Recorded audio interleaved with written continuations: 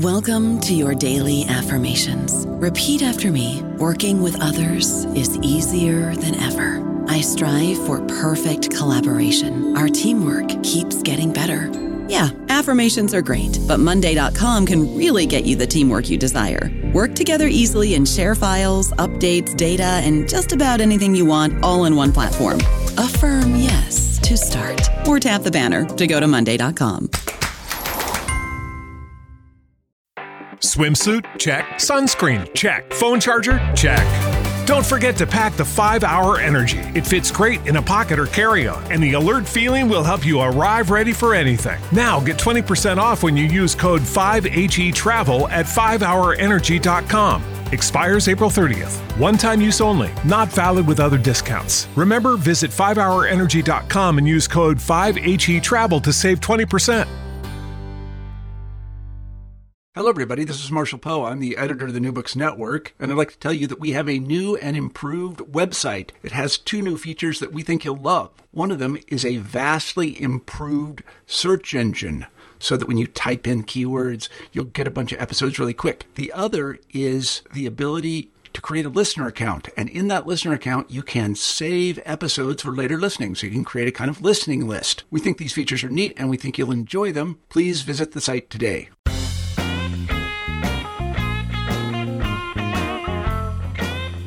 Hello, everyone, and welcome back to the New Books Seminar. I'm Felipe Santos, and today we're going to talk about what I believe is one of the biggest challenges of our current information society, which is the democratization of knowledge and how to make information accessible to as many people as possible. So for this, I'm going to be speaking to an old friend of the New Books Network, who's Professor Austin Choi Fitzpatrick from the University of San Diego and the University of Nottingham, who is currently working on his new book, The Good Drone, that is going to be published with MIT University Press, and that is going through a very interesting review process that is open for everyone to contribute, and it's also going to be open access since the first day. Austin, welcome back to the New Books Network. Yeah, thanks for having me back. I appreciate it. So, in your book, The Good Drone, you basically speak about democratizing the sky and also democratizing surveillance. But with this book, you're also making lots of efforts. So you contribute to democratizing knowledge as well. Can you tell us a bit about how you're doing this? Yeah, thanks for asking. I'm excited about this process. I guess maybe the seed, the yeast for this idea first came when I was working on a chapter and I was thinking about, as you've said, democratizing the sky. And I was thinking of what are the metaphors we use for the sky?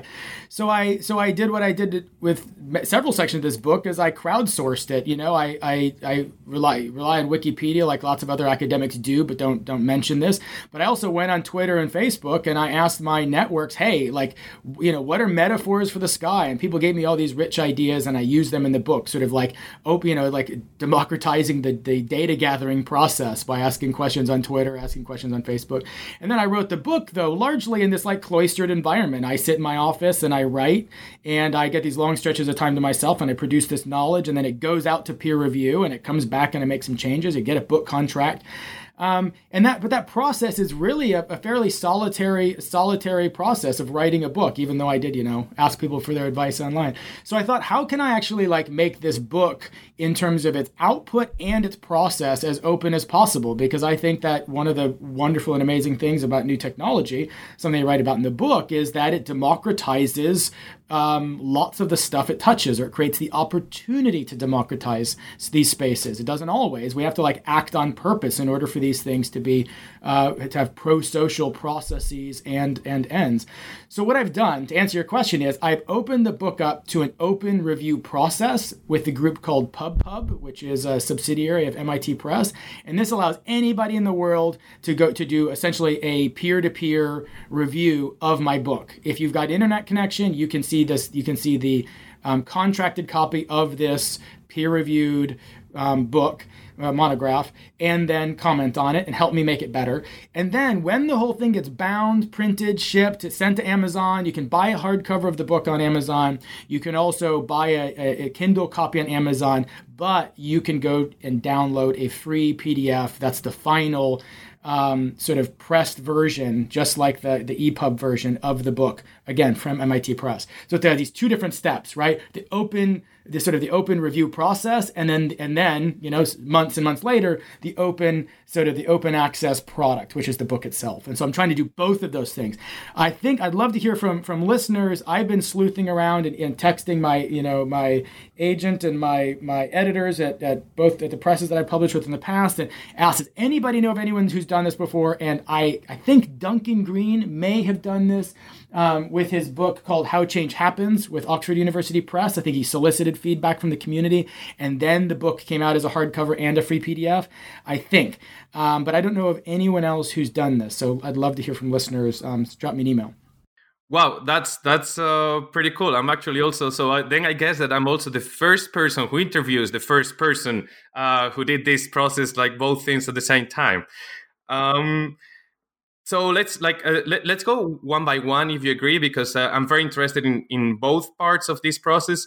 So let's start by this massive online peer review. So how does this work? So this is a pretty straightforward, I say it's pretty straightforward, but it's also in its infancy. This approach was developed in a couple of different places, I think, relatively simultaneously. Matt Selganek, who's now at Princeton, did this with his book Bit by Bit, and he developed something called the Hypothesis software platform, which is on GitHub, and you can download it. So he did it with his book. I'm doing it with a platform that was actually developed by Travis Rich at MIT. It was part of his dissertation, and it went on to become a sort of software as service called PubPub. And PubPub is housed at MIT. So when I first thought about doing this, I thought, I want to do this massive online peer review. I want to get as many additional voices into the review process as possible. I think that would increase the diversity of feedback that I get, increase the diversity of voices that actually have taken a look at the pre-press version. I get some of this, maybe some of the slings and arrows before it, I like to see this stuff before it goes to press rather than when it's actually in book review form, So I thought this is a great opportunity to see that stuff. And there's a couple of different platforms. I had emailed Matt Selganek and asked him. I thought that the PubPub thing was really cool. And when the book actually, when it became clear that the book was going to be with MIT Press and they offered me a contract, that's when I thought, okay, so PubPub is the clearest sort of solution. I think it's the only in-house publisher-supported open review process platform out there. You can go to GitHub and get the PubPub software. You can go to GitHub and get the Hypothesis software and do it yourself.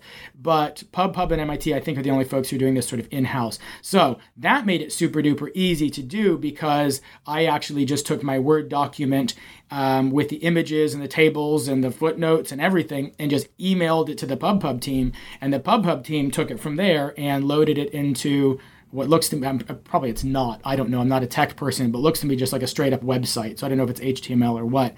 But so far it's been for them, I think it was a cut and paste and then fiddling with bits back end. And from my experience, I log in and I'm working on multiple versions of the book manuscript while people are commenting in real time on the public facing end of this. And it allows people to make comments. It's not like Wikipedia. You can't go through and edit my manuscript, but you can actually go in and make comments where you think changes would be appropriate. Or I guess you could tell me that you love some stretch of writing. I guess I'm still waiting to hear somebody say that, but but that's the way that it works. From your side, so when you sent your manuscript to MIT Press, did it go through a traditional peer review process like this double-blinded and 2 or 3 people comment, or they just send it directly to this massive online peer review platform? Oh no, I felt all the pain. It went through It went through, early conversations with an editor, Kirsten Foote at University of Washington, a series editor, who then who then told me to make some changes. I made changes, shared the draft with her team. That team asked me to make some changes. I put together a full proposal. That led to more conversations. It went, a manuscript went to a peer review. That peer review came back with changes. I made those changes. It went out for peer review again. It went to from there to the editor at MIT. The editor at MIT took it to MIT's board. Blah, blah, blah. The point is, this went through the exact same peer review process or sort of solo authored academic monograph, life in a university press world process as it would have if it had just come out, gone through the traditional process and then come out as a hardcover book on, wherever you buy books. So the only thing that's different is it's coming out it is going through this additional step in terms of peer-to-peer review, and then an additional version of the final book, which is open access. But everything else, if my tenure committee is listening, it's all super duper copacetic, normal, and the same as you'd expect if you go through a university press process with any other monograph. Okay, and that's making me think. If you're going through the traditional peer review process, and then you do the opening of your book to the community in a massive online peer review process, what is the added value of this last stage? I'll be frank with you. I don't know the answer to that. I can tell you what I wish. What I wish is that more resources, perspectives, opportunities for cleaner writing emerge from this process. I want my work to be read broadly, and I want it to have an impact in terms of public policy and the way that people think about the world. That's why I got into the academic racket in the first place. That sentence I made, though, I want to be read broadly. That's what every academic wants.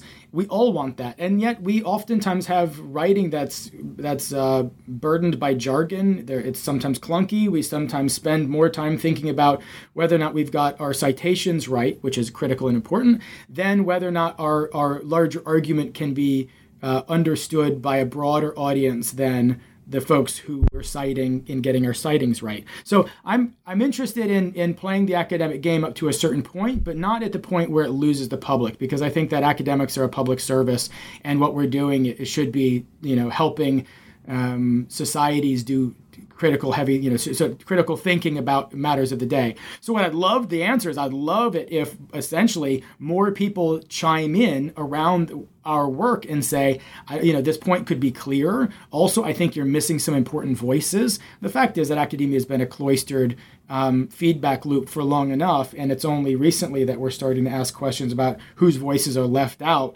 when we as the academy talk about we the people. And I think this is a fun, I would love, this is like me on a soapbox, but I would love it if the going through a peer-to-peer, open, sort of massive online peer review increases this sort of democratic voicedness or polyvocality, or however you want to think of it, of the documents that people like me, a white dude, are writing for the community and for an open society. Okay, and in addition to this innovative way of reviewing your book, this massive online peer review process, which, by the way, anyone who wants to contribute to it and to review Austin's book can go to the New Books Network site where we have the podcast, and you'll find a link in the introductory text to that one. But in addition to this, your book is also going to be open access. So what does this mean in practical terms? So is it going to be just online, or is there going to be also a hard copy of the book? So how is it going to look like? Yeah, that's a good question. So we're talking about the online peer review process being free, and MIT already has PubPub in-house. If I'd known how to fiddle with HTML, I could have just gone and downloaded the Hypothesis software from GitHub and done that.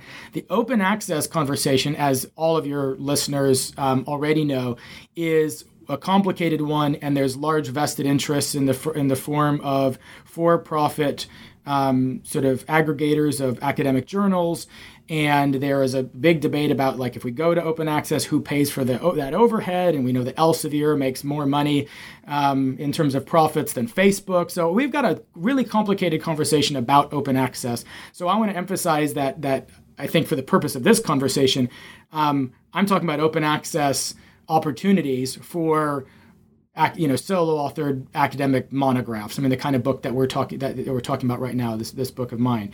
And so I think that it's a tougher nut to crack in my mind with journals, because there's so many different stakeholders. But when it comes to open access for a academic monograph, who are the actors in this space, right?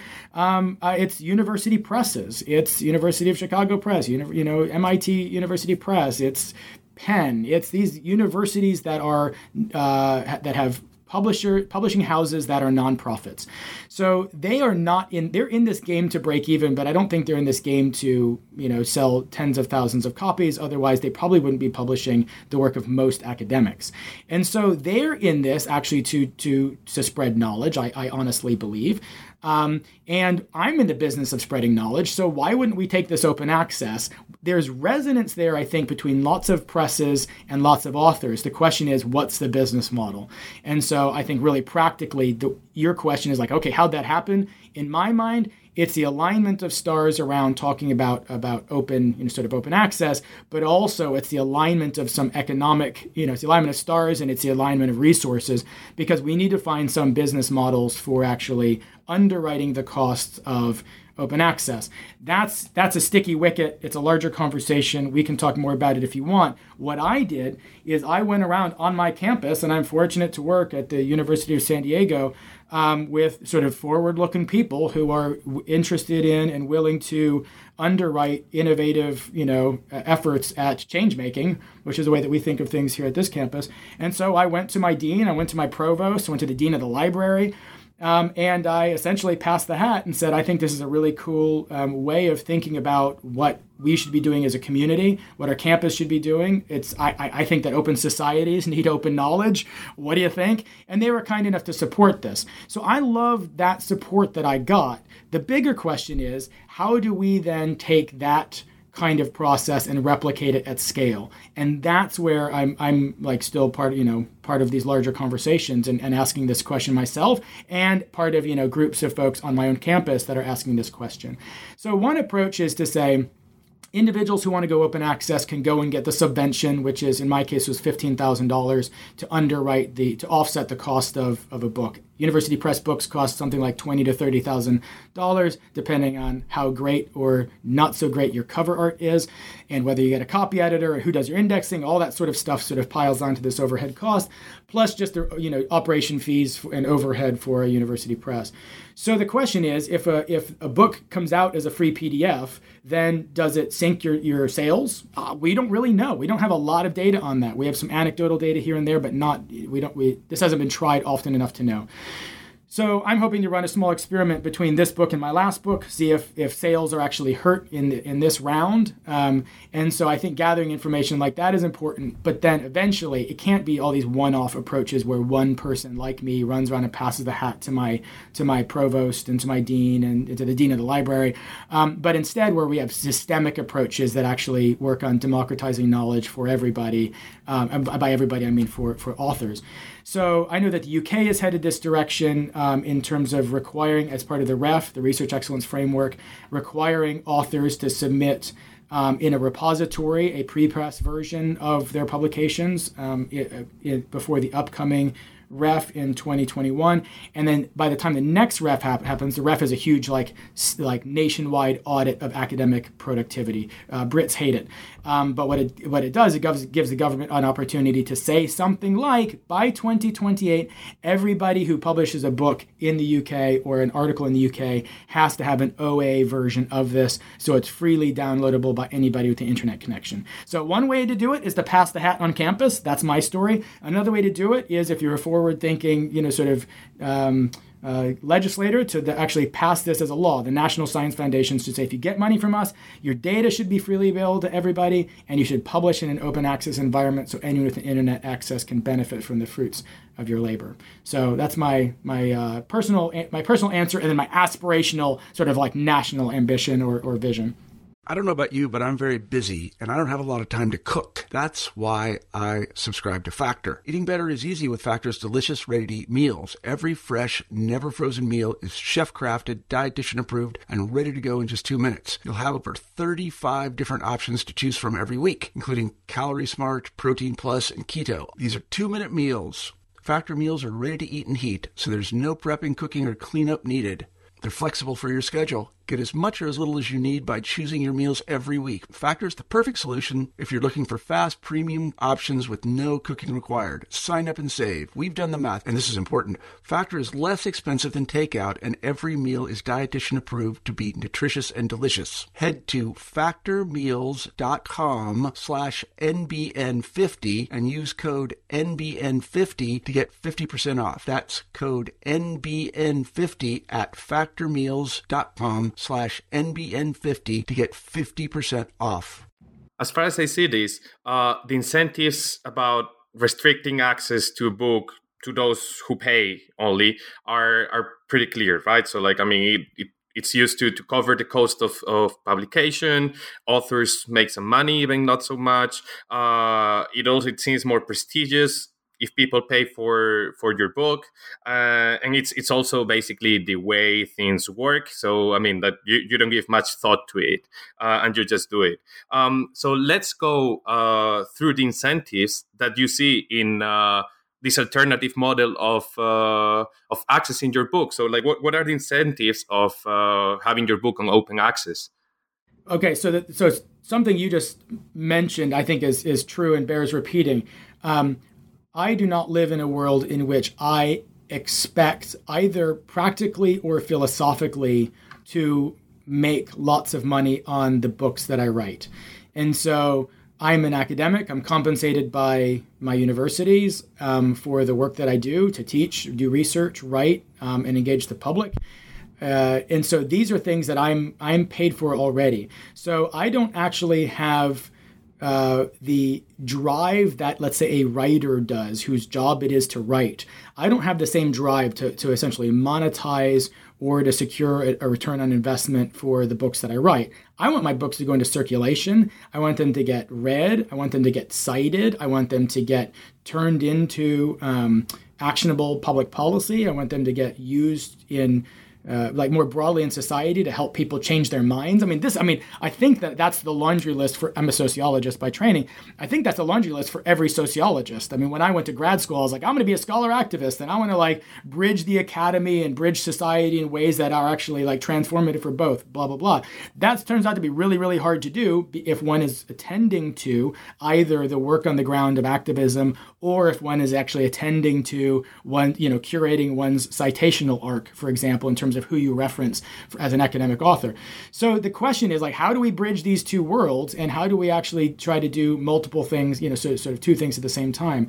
And I think that at the end of the day, authors are, we're writing this stuff so we can get read. We want to get read and respected by our academic peers, absolutely. But I and I think, more folks than a surprisingly high number, especially of sociologists, also want to get read in broader communities. It's absolutely true for economists, absolutely true for folks in the public policy world. It's certainly true in political science. Across the social sciences, people are doing this work because they see things about the world that they like to draw attention to and contribute to the process of changing. So, long answer is short.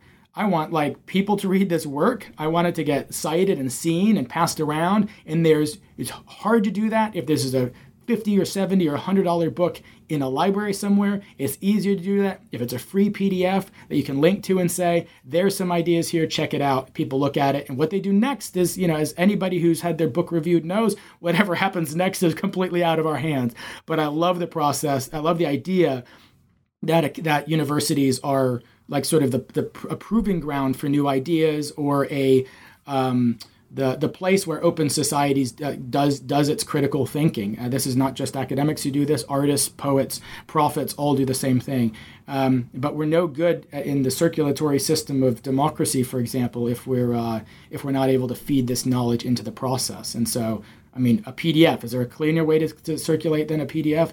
Maybe I'll make a viral video too, and then make a video and hope it goes viral. I don't know. But yeah, I want this stuff to get seen. then picking on this thing that you said, that you want your work to be read by a wider community than the one that generally reads academic books, and you're trying to do that by making it easily accessible and also by allowing the community to even contribute to the production of the book. But then we both know that there are other barriers to accessing academic knowledge, that they're not only about money, right? So generally, academic books are very jargony, which is not accessible for most people. Also, they are discussed generally in closed circles, what people generally call the academic ivory tower. So how to deal with these other barriers? That's a great question. I think there's two. I've had two general approaches. One is to take I want to be clear about something. The university world and academic knowledge and the Republic of Letters and the space where I'm arguing open societies do their thinking, the university, these are important places where the conversations we have are not all necessarily for public consumption. And my argument is not that everything that happens in the academy should be instantly legible to the average, voter or consumer or citizen or community member. I think there is an absolute role for highly specialized knowledge that is really understandable to and moves the needle and makes a difference within a very particular community that is trying to solve a very particular kind of puzzle at a very high level of fidelity. Or to answer particular sticky research questions that we haven't been able to answer so far. That kind of like insider conversation using shorthand in order to more efficiently solve problems within the academy, I respect deeply. And actually that's the literature I read and draw on and in some cases contribute to. My argument is that we can't stop there. We either need to come alongside translators who help us to push that knowledge out into the public, or we need to do some of that translation ourselves. So the punchline here is not we should turn all of our writing into something that the average reader in the public could read. It's that we should always be sure that the knowledge we're producing benefits those folks and has some modality through which it can be interpreted by broader communities. So the de-jargon version of that is whenever I write an academic article or a university press style book, I do my best to then have spin-off pieces that are in the form of like Twitter, blogs, or doing when my last book, What Slaveholders Think, came out last year, a year and a half ago, I wrote a piece in The Guardian, and I wrote in Aeon, a couple of pieces that sort of just more publicly made the argument that I was making in the book. For this book itself, the Good Drone Project, I've written in Al Jazeera with graduate student co-authors. I've written in a number of public, write for Slate. So I've tried to actually translate out stuff that might be kind of, insider technical jargon or technical writing or technical thinking in the book and translate that out. So the point here isn't we should smooth off the point is we should smooth off the rough edges, not that there should be no truly challenging and critical aspects to our writing. Okay, and based on your experience, do you have any suggestions for other authors that might want to follow your path in making their academic production more accessible for everyone and also having the input from the wider community? Yeah, I mean, just on taking the theme I was just on, I think that this has been a best practice that has served me well so far, which is when I write a peer-reviewed piece, also writing a popular and non-paywalled piece. I mean, that's another important part of this I didn't mention, is our academic work, in addition to being hidden behind jargon, also gets locked behind paywalls. And those are two barriers to sort of equal access to knowledge that are problematic. And so I think it's a best practice and a low-cost best practice to start trying one's hand at writing get a Medium account and start writing on the internet platform Medium a short piece that explains what the academic piece. I'm also mobilizing ideas at the University of Notre Dame, where I did my PhD. They have a public-facing social movements kind of platform where people can write about, sort of technical areas of expertise in a way that's publicly accessible and hopefully useful to activists, and also to sort of the too long didn't read version of things for academics and students interested in social movements and social change. So, so what's the answer? Blogs, any sort of public facing space where we get to exercise and try out and limber up for public translation and engagement. I think that's those are the low hanging fruit. And then I think demonstrating capacity there then makes it a no-brainer in some cases for university presses, I think, to try out these sorts of approaches. Now, one quick thing. The open access thing, I think, is also tremendously important for areas in the humanities that might not be getting the sort of like resources that they were accustomed to getting in the past. And so I think I'm talking about public engagement, but I also think there's open access is great, where a press might have passed on an area of overly particular historical, case study or a very narrow body of knowledge, and passes on it because it's not going to sell enough hard copy. Well, then let's do this as open access and take these things to a sort of a print-on-demand open access approach. This too would democratize not just sort of public-facing, publicly engageable knowledge, but also increasingly detailed, specific, and like scholarship for scholarship's sake sort of pieces that might be getting overlooked because publishers and editors and the marketing team just don't see a path to market for a hardcover, for a print copy of the book. So I think open access works both in that public facing and in that university ivory tower focused sort of way as well. Okay, so Austin, I think that that's all from my side, but given the philosophy of behind our interview, I would also like to encourage all our listeners to chipping into this debate and joining our conversation through Twitter, through Facebook, and through other social media platforms where the New Books Network is present. So, Austin, thank you so much for your time. I wish you the best with the book, and I hope that we'll have the chance to talk to you soon when the book is finally published. Awesome. I can't wait. Thanks for your time. I appreciate it.